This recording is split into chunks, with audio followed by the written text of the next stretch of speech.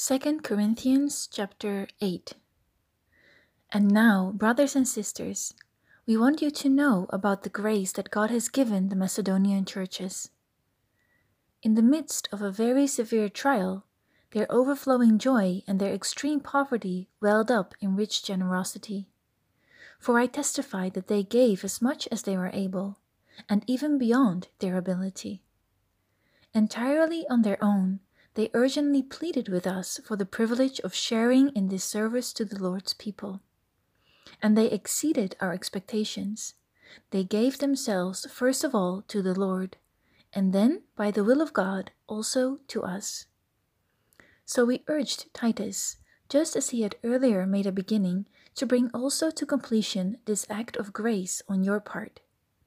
But since you excel in everything, in faith, in speech, in knowledge, in complete earnestness, and in the love we have kindled in you, see that you also excel in this grace of giving.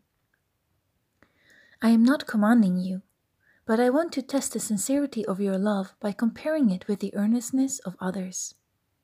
For you know the grace of our Lord Jesus Christ, that though he was rich, yet for your sake he became poor, so that you through this poverty might become rich. And here is my judgment about what is best for you in this matter. Last year, you were the first not only to give, but also to have the desire to do so. Now, finish the work, so that your eager willingness to do it may be matched by your completion of it, according to your means. For if the willingness is there, the gift is acceptable according to what one has, not according to what one does not have. Our desire is not that others might be relieved while you are hard-pressed, but that there might be equality. At the present time, your plenty will supply what they need, so that in turn their plenty will supply what you need. The goal is equality, as it is written, "The one who gathered much did not have too much, and the one who gathered little did not have too little." Thanks be to God, who put into the heart of Titus the same concern I have for you. For Titus not only welcomed our appeal, but he is coming to you with much enthusiasm and on his own initiative. And we are sending along with him the brother who is praised by all the churches for his service to the gospel. What is more, he was chosen by the churches to accompany us as we carry the offering, which we administer in order to honor the Lord himself and to show our eagerness to help. We want to avoid any criticism of the way we administer this liberal gift, for we are taking pains to do what is right, not only in the eyes of the Lord, but also in the eyes of man. In addition, we are sending with them our brother who has often proved to us in many ways that he is zealous, and now even more so because of his great confidence in you. As for Titus, he is my partner and fellow worker among you. As for your brothers, they are representatives of the churches and an honor to Christ. Therefore, show these men the proof of your love and the reason for our pride in you, so that the churches can see it. 2 Corinthians chapter 9. There is no need for me to write to you about this service to the Lord's people, for I know your eagerness to help, and I have been boasting about it to the Macedonians, telling them that since last year you in Achaia were ready to give, and your enthusiasm has stirred most of them to action. But I am sending the brothers in order that our boasting about you in this matter should not prove hollow, but that you may be ready, as I said you would be. For if any Macedonians come with me and find you unprepared, we, not to say anything about you, would be ashamed of having been so confident. So I thought it necessary to urge the brothers to visit you in advance and finish the arrangement for the generous gift you had promised. Then it will be ready as a generous gift, not as one grudgingly given. Remember this: whoever sows sparsely will also reap sparingly, and whoever sows generously will also reap generously. Each of you should give what you have decided in your heart to give, not reluctantly or under compulsion, for God loves a cheerful giver. And God is able to bless you abundantly, so that in all things, at all times, having all that you need, you will abound in every good work.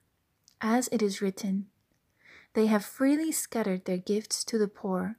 Their righteousness endures forever." Now he who supplies seed to the sower and bread for food will also supply and increase your store of seed and will enlarge the harvest of your righteousness.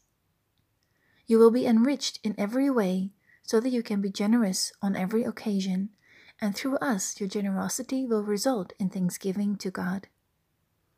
This service that you perform is not only supplying the needs of the Lord's people, but is also overflowing in many expressions of thanks to God. Because of the service by which you have proved yourselves, others will praise God for the obedience that accompanies your confession of the gospel of Christ, and for your generosity in sharing with them and with everyone else. And in their prayers for you, their hearts will go out to you because of the surpassing grace God has given you. Thanks be to God for his indescribable gift. 2 Corinthians chapter 10. By the humility and gentleness of Christ, I appeal to you. I, Paul, who am timid when face to face with you, but bold towards you when away. I beg you that when I come, I may not have to be as bold as I expect to be towards some people who think that we live by the standards of this world. For though we live in the world, we do not wage war as the world does. The weapons we fight are not the weapons of the world. On the contrary, they have divine power to demolish strongholds. We demolish arguments and every pretension that sets itself up against the knowledge of God, and we take captive every thought to make it obedient to Christ.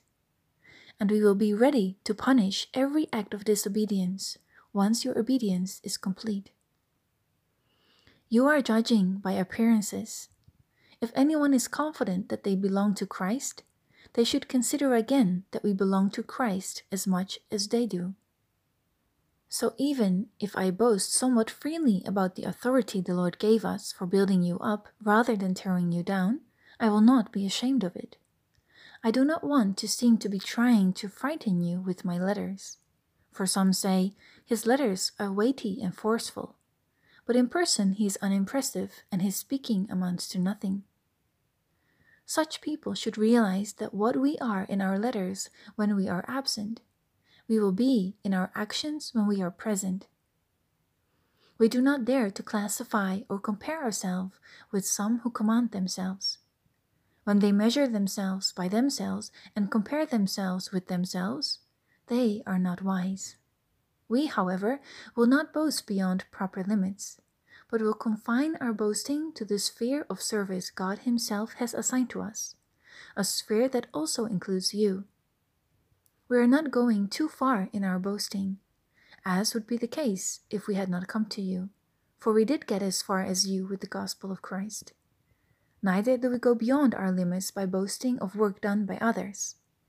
Our hope is that, as your faith continues to grow, our sphere of activity among you will greatly expand, so that we can preach the gospel in the regions beyond you. For we do not want to boast about work already done in someone else's territory. But let the one who boasts boast in the Lord.